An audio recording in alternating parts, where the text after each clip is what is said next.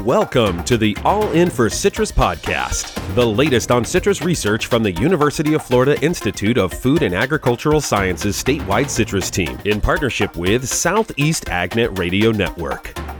Hello, and welcome to February's All In for Citrus podcast. I'm Ernie Neff, and I'm with Dr. Michael Rogers, the Director for the Citrus Research and Education Center in Lake Alfred. Michael, to start off, can you go over what will be discussed on this month's program? Sure, Ernie, and thank you.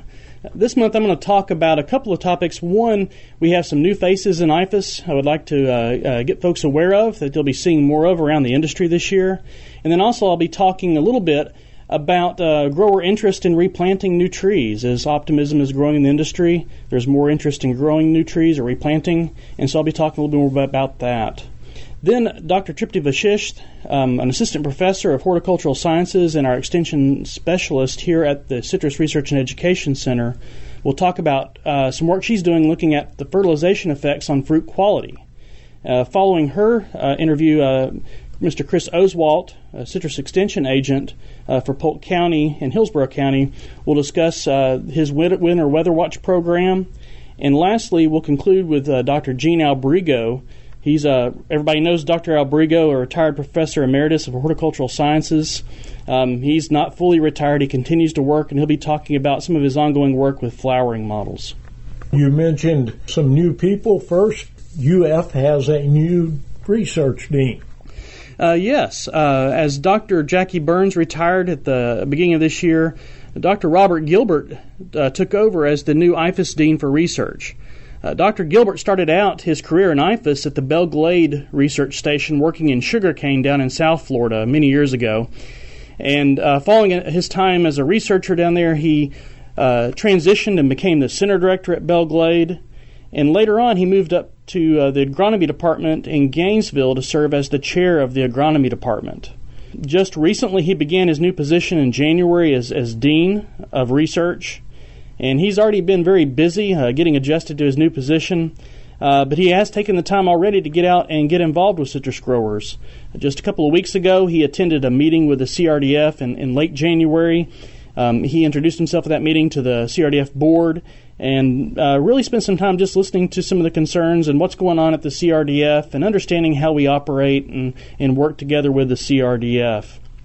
I'd say that in talking with all of our center directors and department chairs, we all share the same feeling that Dr. Gilbert was an excellent choice to serve as research dean. He's a very reasonable guy. He's got a background working in agriculture in the field with growers. In his case, it was mostly sugarcane growers. But we are very excited and pleased to have Dr. Gilbert as the new dean of research and know that he's going to serve us well in this position. Excellent. And another new person coming on board will be a new extension agent working with citrus growers and others. Yes. For a while now, we've had a vacancy in the St. Lucie and Indian River fruit crops agent position that's located in Fort Pierce, and I'm happy to report that has been filled now. This position was previously held by Dr. Garima Kakar, who left for another position. But Dr. Amir Rezazadeh has been hired to fill this position beginning February 18th. Dr. Rezazadeh has a background in horticultural sciences. Most recently comes to us from a postdoctoral position at Mississippi State University. And so we expect that he'll be jumping right into his new role in this position, and growers can look forward to seeing him at extension meetings, especially on the East Coast, in the coming weeks. So we're excited to fill this position and also hope to be filling more positions this year, as we have several additional citrus faculty positions that are vacant around the state due to retirements. So we hope to be having more people brought on board this year as well. Michael, also you have mentioned more growers are willing now to consider planting citrus trees. Yeah, Ernie, there's a lot of optimism, as we've continued to say in the industry right now. And with that optimism, growers are starting to even give more consideration to replanting, where they've either got some unproductive groves or they've fallowed some groves, and they've got that vacant land, and they had held off on planting back in citrus till they felt a little more confident when they could grow citrus. And so now we're getting a lot of questions in IFAS from growers on what to plant now. So thanks to many years of work on the part of our IFAS breeders, we have a number of new rootstock and sign combinations that are available that have been released to growers. And so for the grower, there's actually a lot more options than ever when it comes to round orange and sign rootstock combinations to choose from. And with that increase in choices, there comes a lot more confusion for the grower, really, because you have now more options than ever, and you're trying to decide what's the best thing for me to plant in my grove. And I just used an example of the confusion. This is something I dealt with myself at home just recently when our clothes washing machine went out, and I go into the department store to buy a new washer, and I go in, there's all these different options available, and so I went home and told my wife, I said, well, it wasn't easy as I thought. There's too many options. So I went and got a Consumer Reports article and started looking up, doing my homework on washing machines, made a decision, hoping it was the right one, and so far so good. But that's the same situation I think that growers are in. As you have all these new options available, you just want to jump right in with something without knowing more about it. You want to make informed decisions. And so because again, some of the things that you have to consider is the soil characteristics of your grove, where you're located in the state, and one rootstock sign combination that performs well on the ridge may not perform well in the flatwoods, or vice versa. And the other thing that we also have to consider is a lot of these new rootstock sign combinations that have been released by IFAS were released as part of the IFAS Fast Track program. And this was several years back, and the idea was, with HLB becoming such a big problem for our industry, we wanted to get these new varieties in the hands of growers as quickly as possible. But that meant that we didn't have a lot of data at the time when these releases were made. Now we're at the point we're starting to generate more and more data on these new rootstock sign combinations in terms of fruit yield and how they perform in different parts of the state. So at the request of growers, what we've done is we're starting to now make all that information available on the website. And so you can go out and access this information yourself now. If you go to our website, citrusresearch.ifas.ufl.edu. Near to the top of that page, you'll see an option for plant improvement. If you click on that link, it'll take you to a new web page where currently we have 10 different field trials summaries that have been provided. You can click on those field trials reports and see all the details about when it was planted, the sign rootstock combinations, the soil characteristics, everything you need to know, as well as yield data, tree health data, things like that. So as you'll see, if you look at the website, there's a wide variety of field trials that are included. We've got new IFAS sweet orange scions that have been tested on different rootstocks, grapefruit rootstock trials, some of our industry standards, Hamlin and Valencia, grown on new rootstocks. There's even lemon trials on the website. And you'll also notice on the website there's trials from different parts of the state, not just the ridge, but also the east coast or the southwest flatwoods. So you can check out data on the rootstock sign combinations of interest to you in the growing region where you're going to be growing your plants as you make informed decisions on what you want to plant back. I will mention you'll also notice there are a few trials listed that we don't have yield data for just yet. And that's to be expected because if a couple of these trials are recently planted, we don't have yield data yet. There's not enough fruit to count. But just keep checking back, and as we have more information, these reports will be updated annually as we get more data in. So lastly, I will say that we do welcome feedback on this webpage. Everything's a work in progress. We're always working to improve what we're providing. So if you look at the bottom of the webpage, you will see a link to submit feedback. If you have any suggestions for us, we really do welcome feedback and encourage you to send that to us as well. Michael, I love that washing machine analogy. I think it's still much tougher for growers to pick their scion rootstock combinations, but thank you for making it easy, or making it a little easier. Yeah, and thank you, Ernie. And again, we're trying to do our best to make it simple, but it's not a simple choice. Growers have to invest their money. They want to have some confidence that what they're going to put in the ground, they're going to reap some yields in the years to come. And so again, we're all working together with the industry to try to get the right information in the hands so growers can make informed decisions. This is Ernie Neff. Next, I'll be speaking with Dr. Tripti Vashisht. I'm Ernie Neff with Tripti Vashisht, Assistant Professor at UF IFAS's Citrus Research and Education Center. Welcome, Tripti. Thank you, Ernie. You are, or we as an industry, are seeing improvement in tree health.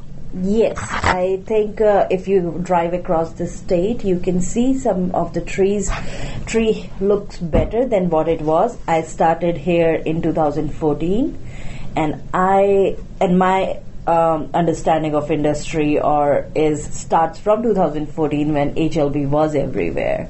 And you can see that tree health seems to be improving, growth is improving. The trees used to be very thin around the state, and now you can see some of the trees are bouncing back. Some groves look very good, and we had recently a field day in Peace River Packing, and that was remarkable. The tree health looks pretty good, and that's just not one place. There are multiple spots throughout the state. We are also seeing improvement in fruit production. Obviously, the crop forecast is up this year. Yes, and that is very promising. It's a good news, right? We are seeing improvement in fruit production. We are seeing, so forecast looks good. And then also some of the trials that we are doing with our fertilizer trials, we are now seeing significant improvement with good fertilization program. Constant and balanced fertilizer is helping the tree. We have seen significant improvement, which is good. So that helps us in making suggesting certain programs to the growers. So that's good. Fruit quality and fruit size are improving as well. Yes. We are seeing improvement in fruit size and quality. We recently did some work with Dr. Yu Wong, who is a flavor chemist at CREC, and we were able to see that some of the flavor profiles have improved for the fruit, especially with good fertilization program. We are seeing improvement in size, which is again a good thing because in past few years, since HLB has been everywhere, we have seen a decrease in the fruit size, and getting back to the normal fruit size or good fruit size is a plus in addition to good yield. Fruit size is benefiting. You know, while we've said that, though, I've heard from several growers this year saying fruit size is a little small. Have you been hearing that? So it depends. If it is in reference to Hamlin generally tend to be smaller. I have most of our work has been on Valencia. We are seeing improvement in Valencia. Now, another thing to keep in mind is if we are getting a lot of crop on the tree, the fruit size may be small. Problem was when you have few fruit and they were small. Now you have many fruit, and if they are small, that's how the tree adjusts its crop load. And that makes sense because those same people who have said they got small fruit size have said, but the fruit quality is better. So. Yes. Tripti, what are growers doing to achieve these improvements? So from horticultural management, what we are seeing is it's the constant supply of nutrient. We have talked about it in depth in past few years, and actually it seems to be working. It's the constant supply and a balanced supply. Not so much in my opinion, it's not so much a particular nutrient, it's every nutrient. You have to have all the nutrient, and you have to have it on ground or in the tree all year round. So you have to just focus on intensive management, and that seems to be working. We are seeing that soil applied nutrients are better absorbed by the tree compared to foliar, so that is something to consider, and that's what is working. And we recently did a Citrus Nutrition Day back in December of 2018, and we had made some interview videos of two of our growers who are seeing improvement, and both of them indicated towards a good fertilization program, constant application, whether it's through fertigation or multiple application of regular fertilizer. And they also indicated that improving the organic matter in the soil is helping. So our Florida soil is sandy soil, it's so low in organic matter, so if we can improve the organic matter, whichever way you choose, whichever works best for a particular grower. So some people use cover crops and then make a mulch and put it, some are using compost. There are other people who are using different methods. So it's whatever fits your need, but organic matter and constant supply of nutrition is what seems to be working. Those old days, pre-HLB, you weren't here, but growers would put down 3 or 4 fertilizations ground to fly a year. Those days are gone. Yes, those days are gone. I think intensive management is what is needed with these sick trees, and they respond better. They are responding better. It's like you have to just spoon feed them like a baby. So, but they are doing okay, I guess. That's very good. Did we cover it? Yes, I think so. Excellent. Thank you, Tripti. Thank you. Now we'll go to Abby Taylor, who is talking to Citrus Extension Agent Chris Oswald. Thanks, Ernie. I'm talking to Chris Oswald, who is a Regional Citrus Extension Agent for the University of Florida, and he's going to talk to us today about a Winter Weather Watch program. So to start off, why don't you tell our audience what the Winter Weather Watch program is and how it started? Okay. Well, the Winter Weather Watch is a program that's been around, at least for citrus growers, in Florida through the Extension Service since probably the mid-1960s. And the reason why the advent of the program was really out of a need to provide the latest ag weather information to citrus growers in Florida. You have to remember back in the 60s, we didn't have the internet. We had rotary dial phones. And in order to disseminate the information and forecast, it was quite difficult to get that to a lot of people at one time. The forecasts back in the 60s and even probably into the 70s typically came across on what's called a teletype machine. So those forecasts, the ag weather forecast for Florida would come on a teletype machine. That information was then recorded on a phone recording device, similar to what you used to do when you'd call the movie theater to find out what the movies were playing and what time they started. The information would then be available for growers who subscribe to this service. They could call and they could get the forecast, because typically the weather information that was available on TV was more for in-town kinds of applications rather than ag weather. And the National Weather Service did have an ag forecasting office in Lakeland and out of the Ruskin office in Tampa over the years.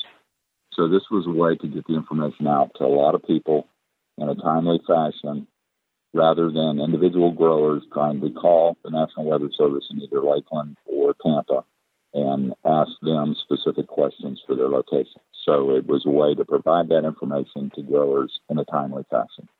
So what kind of information do you provide, and why is it important for citrus growers? Okay, the information we provide is nothing more than the National Weather Service information. What we do is we take that information and daily we gather the information on minimum temperature forecasts and other weather parameters. We have a retired meteorologist that helps us during freeze events that kind of guide us in interpreting that information. And what we do is we provide this information to growers daily. We also provide them with information on how to interpret the forecast in as much as what type of freeze it's going to be. Typically, there are 4 types of freezes in Florida. The 2 major ones that we are most concerned about are what we call the advective freeze, or when the wind blows during a freeze all night long. And then the other type is a radiation freeze, where the wind dies down and you get differences between high and low ground. And therefore, that's a different type of freeze. And so what we do is we provide information to growers in a kind of like a Winter Weather Watch manual that provides them the instructions on how to interpret these kinds of forecasts so that they can make those local decisions for their particular operations. Okay, so once you've gathered all this information, how do you then get the information to the growers?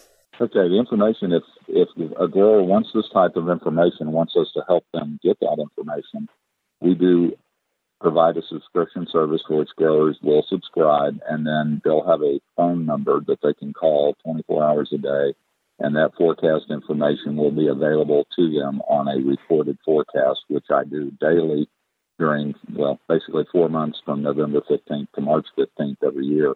I provide this daily weather information along with weekly outlooks and those types of things that provide growers some insight in what's going to happen near term and also what may be happening out anywhere from a week to 2 weeks out. They can contact me at this point. I believe I'm the only one that actually offers this service Awesome. Well, where can people find out more about the Winter Weather Watch, and who would be the best person to reach out to? At this time, we're kind of getting late in the year, so I hope I haven't jinxed things by talking about cold protection this late in the year. But at this point, that's probably the main thing that we're working on. We provide information on citrus acclimation, which is the ability of citrus to withstand freezing temperatures, and we'll provide that information through March. We'll do that weekly, and that's also available on FAWN, the Florida Automated Weather Network, I believe, and that information under determining your critical value for your crop, if you look under citrus, that information is provided weekly to growers to kind of give them an idea of the susceptibility of citrus leaves to freezing temperatures. All right. Well, thank you, Chris, for being on this month's podcast. We really appreciate it. All right. No problem at all. Have fun. This has been Abby Taylor. Back to you, Ernie. Hello, I'm Ernie Neff with Gene Albrigo, Professor Emeritus with UF-IFAS's Citrus Research and Education Center. Gene, thanks for joining us. Pleased to do it. When and how does citrus flowering begin? Well, citrus flowering starts with buds on the previous year's shoots. After the buds on these shoots mature, which takes about 2 months, it requires cool temperature or water stress to induce flower buds. This is a gene upregulation process that produces a signal in the leaves that is translocated to the buds primarily on the same shoot. Most of the spring flowering, which is responsible for the annual crop, is induced by cool temperatures. That is, temperatures less than 68 degrees Fahrenheit. It takes at least 700 hours of these temperatures from October through late December or January to induce enough flowering for an economic crop. Flower intensity for a better crop usually requires 800 to 850 hours of induction. More induction hours are also needed if the current crop is heavier. After 500 to 600 hours of induction, if a warm period of 7 to 10 days with midday highs of 85 degrees Fahrenheit or more occurs, it will likely initiate bud growth of the terminal most buds, from 1 to 3 buds. Then after another 120 or 300 inductive hours and another warm period, a second cohort of flowers initiates growth. Under Florida conditions, 2 flower cohorts are typical, and sometimes 3 can occur. The 2 cohorts are usually about 2 to 3 weeks apart and appear as a long or prolonged flowering period. But a month's separation between the cohorts has occurred. It takes 700 hours if there is a light current crop, and maybe 850 hours of induction if there is a heavy crop, before the first warm period initiates bud growth of sufficient buds so that only a single set of flowers occurs at bloom time. Flower development is very dependent on temperature, right? Yes. Temperature mostly determines flower bud induction, as already discussed. Then after initiation of bud growth, the rate of flower development also is temperature dependent. In Florida, it takes 55 to 85 days from initiation of bud growth until full bloom, or about 8 to 12 weeks. In recent years, the period has been 8 to 11 weeks. This is primarily due to variation in temperatures during the first 4 weeks of flower bud development. Cold temperatures delay flower development at this early stage, and cold temperatures near full bloom also delay flower development. Quite some time ago, Gene, you and others devised a system to track flower development. Can you describe the system? In the early 1990s, we, that is, Dr. Juan Valiente, then a graduate student, Dr. Howard Beck, then a faculty member in ag engineering, and myself, developed an expert system that track the accumulation of flower bud and inductive temperatures, warm periods that triggered initiation of bud growth, and rate of flower bud development to full bloom. The model uses fawn weather data to provide real-time progress of flower bud development. At critical times, it provides growers with options to enhance or reduce flowering intensity, and usually in January, it provides a predicted bloom date that will occur in late February to late March or April, depending on the year. This allows growers to plan for production practices that should be applied at or near flowering time. The Citrus Flowering Monitor Expert System is now online, and growers can access it at any time from October through May for all the fawn sites in the Florida citrus growing area.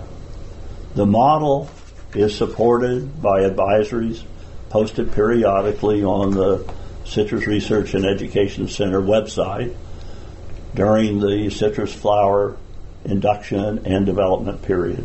I believe you're expanding the system to help growers determine some psyllid spray timing. Yes, currently we are expanding the use of this system to advise growers on the best time to apply their first late winter, early spring psyllid spray based on the initiation of bud growth. Spraying for adult psyllids before feather flush is available minimizes the development of a new psyllid population for the coming growing season.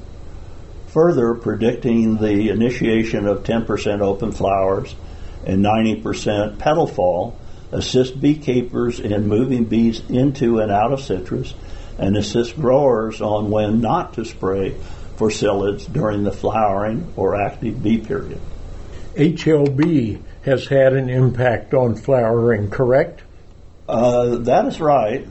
With the introduction of HLB into our citrus industry, poor root systems and fall water stress has led to poor or more off-season winter flowering and associated flushing that detracts from overall flowering in the spring, and psyllid control by providing new flush to maintain egg laying and new nymphs to sustain the psyllid population during the winter.